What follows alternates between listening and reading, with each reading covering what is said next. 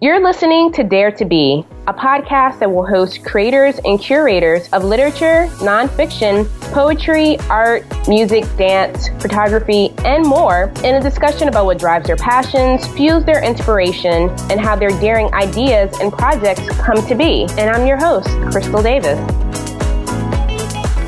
This is our debut episode, and I'm very excited about the guest we have today. Will Haygood. Will Haygood is currently a visiting professor in the Department of Media, Journalism, and Film at Miami University in his home state of Ohio. For nearly 3 decades, he was a national and foreign correspondent at the Boston Globe and the Washington Post. You probably know him best for his work on the 2013 award-winning motion picture, The Butler, a film inspired by his 2008 piece for the Washington Post. Will's latest book is titled Showdown, Thurgood Marshall and the Supreme Court Nomination that Changed America. Will, thank you so much for joining us. It's wonderful to be here. Thank you. So tell us about Showdown. What inspired you to write this book, and what did you enjoy most about writing it? Well, Thurgood Marshall was always a seminal figure in history. I always wanted a way to go at his life. It's such a big, epic life. He was this great civil rights attorney for the NAACP in the 1940s, 1950s. He dreamed of the NAACP Legal Defense Fund, which is a separate arm of the NAACP, and that fund was to simply corral lawyers all over the country to file state and federal lawsuits for housing, jobs, equal salary for school teachers, and he became a legend, and he rose through the ranks. He was on the cover of Time magazine, and in 1961, President Kennedy took him off of the civil rights road and appointed him a federal appeals court judge. He was there, and then he became the Solicitor General after the death of Kennedy, and it was President Johnson who nominated him as the first African American to the Supreme Court in 1967. And as I was looking at Marshall's life, I was very curious as to why his hearings lasted 5 days across 13 days. So there was a lot of stop and go. And every other Supreme Court nominee's hearings up to that point had lasted 5 hours or less. So I wanted to know the story behind those hearings, and that's why I spent 5 years on the book writing about those 5 days in and out of the hearing room. What happened? I told the story of this nation behind the curtain of those 5 days. Now, while I was reading the book, I found it very interesting that Marshall's appointment, rather his nomination to the court, came about not by the passing or the retirement of another justice, as we would typically see today, but by President Johnson's strong desire to have this historic move to place the first African American on the court. There was a lot of political maneuvering, a lot of backroom dealing, and a bit of nepotism, actions that I don't think you, I, or any other American voter would probably see in today's political climate. How surprised were you by that? It was pretty shocking to me. Yes, I was very surprised. Lyndon Johnson had been master of the Senate, so he knew senators, he knew how the country worked, and he spent a lot of time in his youth in Texas with Tom Clark, and who was currently on the Supreme Court in 1967. So he knew Tom Clark very well. Tom Clark had a son, Ramsey Clark, who Lyndon Johnson, in looking around to create a vacancy for Thurgood Marshall, Lyndon Johnson's mind worked this way. He said, well, if I were to tell Tom Clark that I want to appoint his son as my Solicitor General, but I have a problem in doing that because Tom Clark is on the high court and many people would see that as a raw conflict of interest. How can I make that happen? Tom Clark, having only one son, would think of something that he could do to make that happen. And so when Lyndon Lyndon Johnson asked Tom Clark what he could do to make it feel very comfortable for the White House to appoint Ramsey Clark. Tom Clark said, well, my God, that's a great opportunity for my son. I've already had a great career, so let me think about it. And he thought about it for a night, and then he suddenly announced to his family that he was going to step down. And that was a surprise. He hadn't been sick. He hadn't told anybody that he was thinking about stepping down. But when he did, that created the needed vacancy for Lyndon Johnson to appoint Thurgood Marshall. It was a masterful move, very cagey, very smart, and very shrewd. So how do you see a situation like that, which almost seems to me a little Shakespearean, in the framework of today's current Supreme Court vacancy? And I know your book came out back in September, and no one could have foreseen what happened to the passing of Anthony Scalia. How do you see what happened during Lyndon Johnson's time in comparison to what's happening right now with President Obama and the current vacancy on the court? Well, my book is called Showdown, and there is a looming showdown now with this new crisis. I think that Thurgood Marshall was the right man in the right time in the right place. And I think in Lyndon Johnson's mind, he thought that by integrating the U.S. Supreme Court with a very gifted man, with a man who had graduated #1 in his law school class at Howard University, I think that he thought that Thurgood Marshall's nomination was the final nail in the coffin of white supremacy. I think he thought the first nail was the 1964 Civil Rights Act. The second nail was the 1965 Voting Rights Act. Third and final nail was the nomination of Thurgood Marshall. I don't think Lyndon Johnson thought it was going to be as hard of a fight as it turned out to be, and yet he was ready for a fight. He was ready for a fight, and because he came from a tough state, he knew senators, he knew how to, for lack of a better word, he would threaten people. He would say, he would call one of the senators up who was wavering on voting for Thurgood Marshall, and he would say, look, I understand that there is going to be a bridge built in your hometown, and my goodness, they might name that bridge after you. Well, as you know, more federal funds are going to be needed to make sure that bridge happens, make sure that your wife and your family for years to come are quite happy about that bridge. But I'm going to tell you something, Tom. Or Joe, or whoever he was talking to, or Fred, I've got a good man I want to put on the Supreme Court, and I don't want you letting me down, because this bridge thing might fall apart right before your eyes. And so he was very cagey like that. Current situation, it's hard to say how things are going to happen, but I will say this, the Southern Democrats and the Republicans would not have dared threaten the White House in 1967 by saying, we won't even hold hearings. They just would not have done that. They, in their own narrow minds, had too much respect for the White House. So do you think that there's anything that the White House of today could learn from LBJ's White House back then, in terms of their strategy and their approach? How to cajole, how to twist arms, and they must not back down. Lyndon Johnson was hell-bent on making sure that Thurgood Marshall made it onto the high court. I guess that the White House is right now doing what it needs to do. They're staying the course. But these hearings must happen. At least we must get an opportunity to see who this nominee is, how he feels about the law, how he feels about the Constitution. About rights, women's rights and children's rights and civil rights, law and order. It's a very important time. He could be a swing vote on the high court for years to come. But we need these hearings. We need these hearings to happen. And if it's a showdown, then so be it. It'll just give you more material for another book. Yeah, maybe.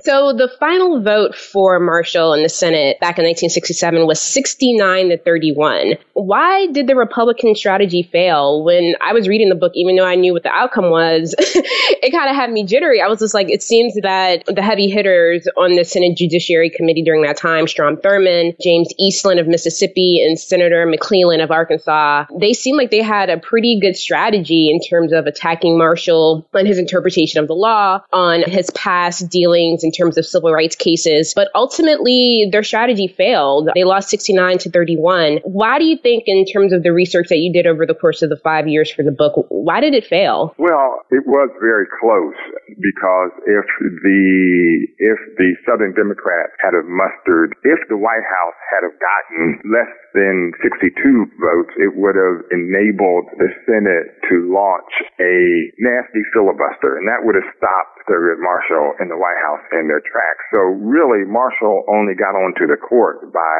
a handful of votes, by like 7 votes. And so it was very tight. And so the Southerners made their point. Now, these hearings weren't on TV, and so a lot of the nasty things they did in their efforts to tear down Thurgood Marshall were not heard by everybody.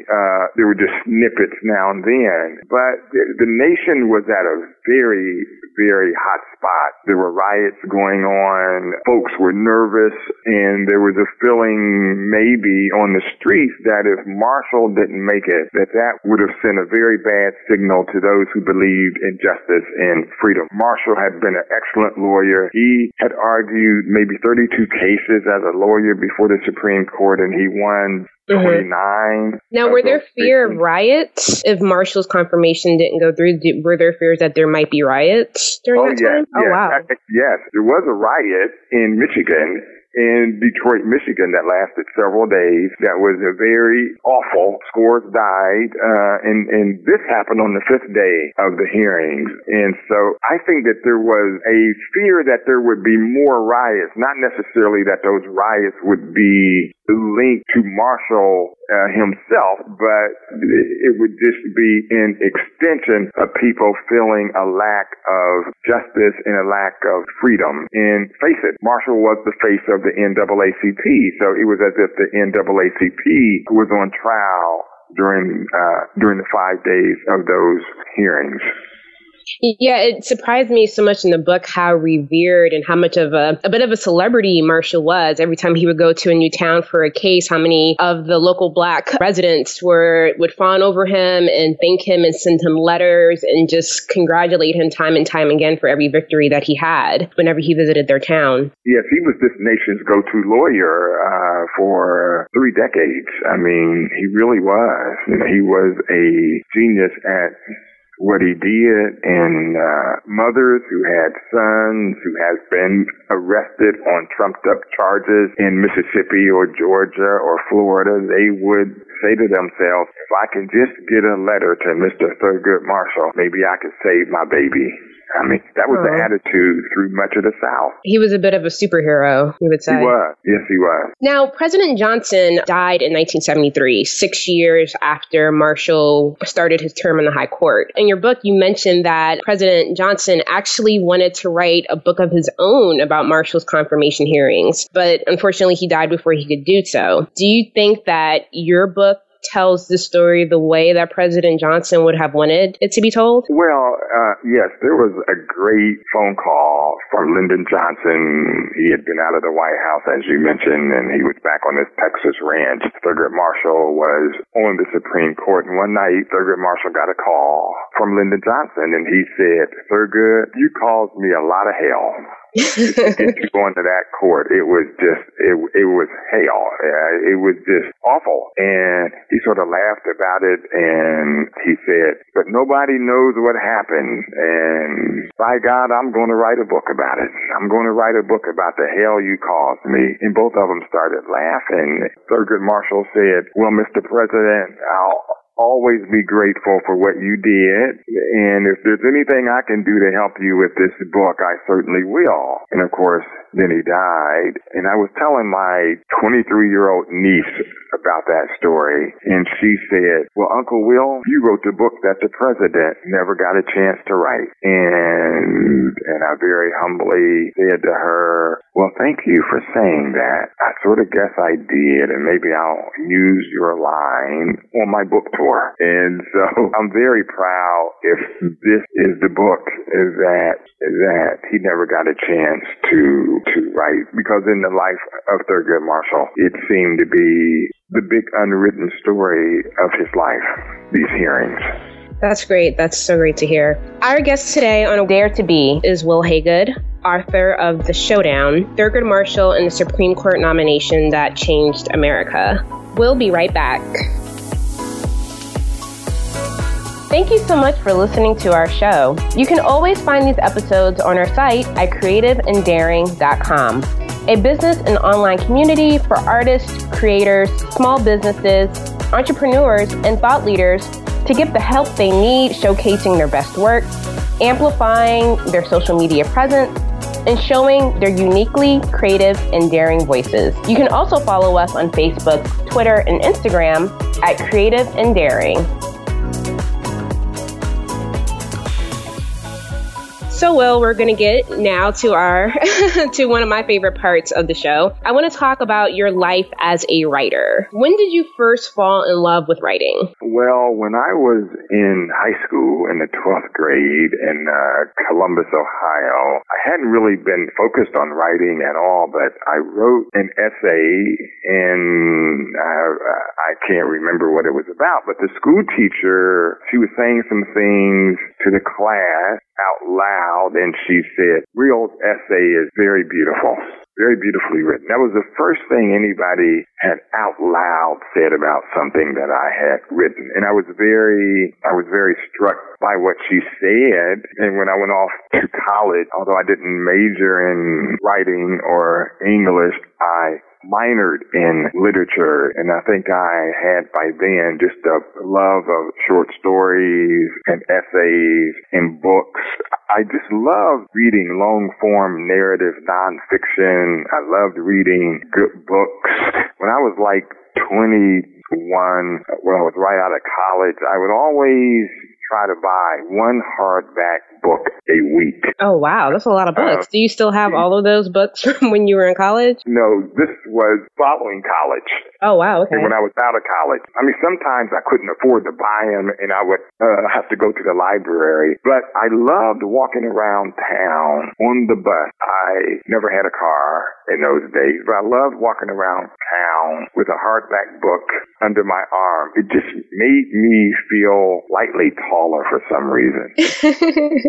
Aren't you already over 6 feet tall now? Yes, but I just felt slightly taller. I just said, wow, somebody wrote this book somewhere, maybe last year, maybe 60 years ago, and whoever they are, I'm very happy to be walking around with their book in my hand. Oh, wow. Okay. So is the writing process for your book similar to your reporting background? At the Boston Globe and the Washington Post, you covered poverty, war, apartheid in South Africa, New Orleans after Hurricane Katrina, and even a number of book reviews. Is your process for reporting similar to the process that you have for your book writing? Yes. I was afraid to write books. I just didn't know how you did it. Books seem, so much longer than a newspaper article. And I remember being at the Boston Globe, and I was writing magazine stories, and I had not yet written a book, but I had gotten a phone call after my Mississippi River series appeared in the paper from a editor in New York City, and I had spent 6 days on the Mississippi River for this story in honor of Mark Twain's 150th birthday. And so I get this call from an editor who asked me if I thought I had enough from the trip to write a whole book. And I was happy to get that phone call, very happy. And an offer was made for me to write the book. And then I got very afraid because I had never written a book. And a friend of mine, this guy named David Nyhan, he's a great writer at the paper, he said to me,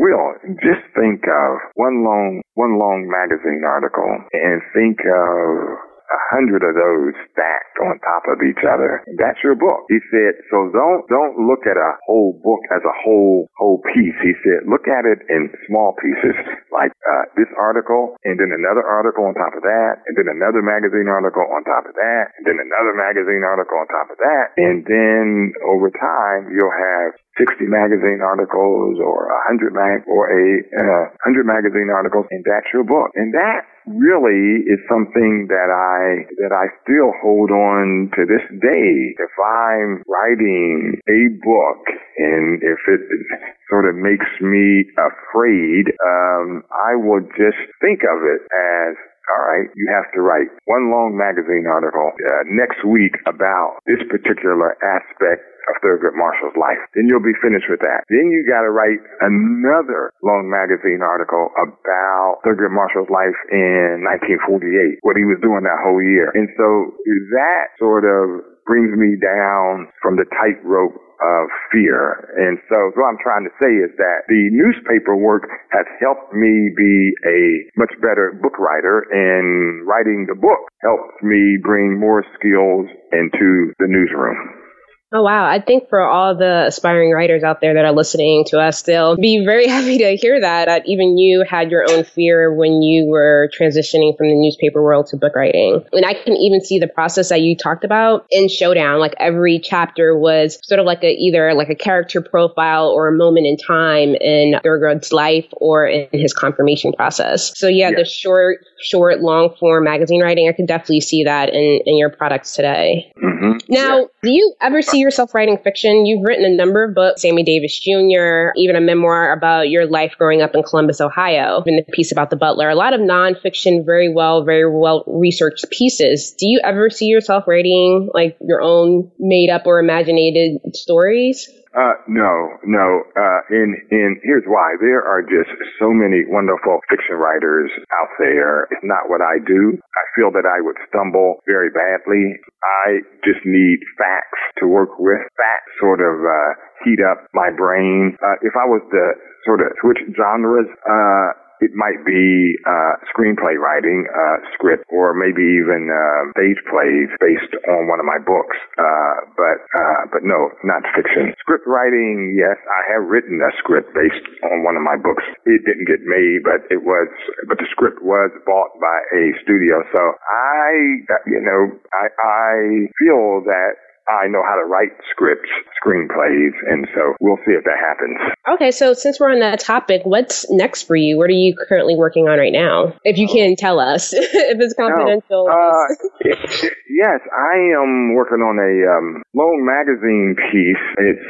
It's a sports story. I sort of think that's all I'll be able to say about it right now. It's a sports story that means a lot to me, and it happened in the 60s, and it's never been written about, so I'm very excited. I've been working on it for the past month, and I'm almost finished. Okay. Now, I know you're a basketball fan. Can you give us a hint as to which sport? Is it basketball or football or tennis? It involves two sports. Two sports, okay. Basketball and baseball. Basketball and baseball, okay. Yep. And yes, it's just this great sports story that hasn't been written about much. And it also involves a riot in an urban area. It has me very excited. It could be planting the seed for my next book. That sounds nice. I'm very excited. When should we expect that piece to come out? By the end of next month. Oh, really? Okay, perfect timing. Yep. I will make sure to follow up with you on that piece so we can tell all our listeners when it's available. Oh, great. Now, what, in your opinion, and based on your work, what makes a good nonfiction story? Does it need a complex central character, sort of like Thurgood Marshall or Sammy Davis Jr., or does it need a moment in time, like the Civil Rights Movement, or does it need both? My experience, I look at books and I always try to find a different door to go into, a different attic door or a different back door or side door even. For instance, Sugar Ray Robinson, you think on hearing that I'm doing this book book about Sugar Ray Robinson, one might think, oh, okay, he was a boxer in the 1940s and 1950s. What else is there to tell? And so my book really became a book about Harlem in music and dance, and the fact that Sugar Ray Robinson was torn between entertainment and boxing. He became, of all things, a tap dancer. And so much of the book takes place outside of the ring, and much of that book is about Harlem beauty, Harlem culture in the 1940s and 1950s. And that, that was very important to me to tell the unexpected story. With the Sammy Davis Jr. book, so many people said to me, well, his story is just the Rat Pack. Frank Sinatra, Dean Martin, those guys, and Sammy Davis Jr. No, the first 200 pages of that 450-page book are about three people, three black men, Sammy Davis Jr.'s father, Sammy Davis Sr., and Will Maston. And this was a vaudeville trio that traveled the USA in the 1930s and 1940s, and they stayed together. And that was an amazing story to me. Three black people growing, entertaining, staying together, a well-oiled unit. And these men on Sammy Davis Jr.'s wings, his father and Will Maston, who founded this marvelous trio, they were lost. They were lost and were replaced with the hype of the Rat Pack. And that wasn't the story that I wanted to tell. And Mr. Denzel Washington bought the rights to my Sammy Davis Jr. book, and I went to New York and met with him in his home, and he was talking to me, and he said, the reason I bought the rights to your book, Will, is not because of the Rat Pack and not because of the 60s, but it was because of the 1930s and 40s when Sammy Davis Jr. was a kid and then a teen and then a very young man and traveling around the country with these two other very gifted black men who the world did not care about. And that was a movie he wanted to make about these three people. It didn't get made. Somebody else now has the rights to my Sammy Davis Jr. book. But that was another window, the same as with my most recent book with Thurgood Marshall. Once I found another door to go through, and that door being the 5 days of his hearings, and I said, bam, that's it. That's my story right there. Day one, room 2228. If I can take the country into room 2228 for that whole day, and then take you back out to a southern town where a lynching occurred, and after the lynching, there was some kind of protest, and during the protest, Thurgood Marshall would ride in on his white horse and save the day. Then I would take you back in the room 2228 and show you day two. That's what drives me. The unexpected in the story that you think you know. That's where it happens for me. Okay, that's great. The way that you have a way of digging deeper beyond the surface of the story that everybody probably knows about and giving them the little nuggets that are probably the best parts of a person's life, but that they aren't privy to. Now, with that said, there was one piece in your book that I thought was so interesting, the story about the Port Chicago 50, that group of African-American, and I believe they were in the Navy, soldiers who actually started their own protest and stood up for their rights in terms of being put under danger with the assignments that they were given by the Navy, the amount of segregation and discrimination that they faced. And when I was reading that, I was just like, gosh, I wonder whether or not this could be the inspiration for another book by Will, whether or not there's enough material and enough little nuggets in the story, and with that, those 50 soldiers to tell a book on its own. Yes, that is a worthy story for a book, and there have been a couple small books written about it. I would have found some way to tell that story, I'm sure, but I kind of think I may be onto something with this story that I've been working on for the past must. And I found a way to go at these twin stories that happened in the same year. And on the surface, it seems like a fourth story, but really... There's other little layers to the story that we don't know about that you do. Yes, bigger layers. And I'm really fascinated with it. I have to go the way my blood beats. And right now it happens to be beating for this story that seemingly has been lost in history, and I found it, and I do know this: the people who I'm going to be writing about are very happy that I found them, and that's very gratifying to me. I remember looking for somebody who worked in the White House, and I found this butler, and he took me down his basement, and it was like being ushered into one of the grand rooms at the Smithsonian Museum. He had all kinds of photographs and letters from the First Lady and scrapbooks from the White House and dining state dinners that he put together. And on all four walls,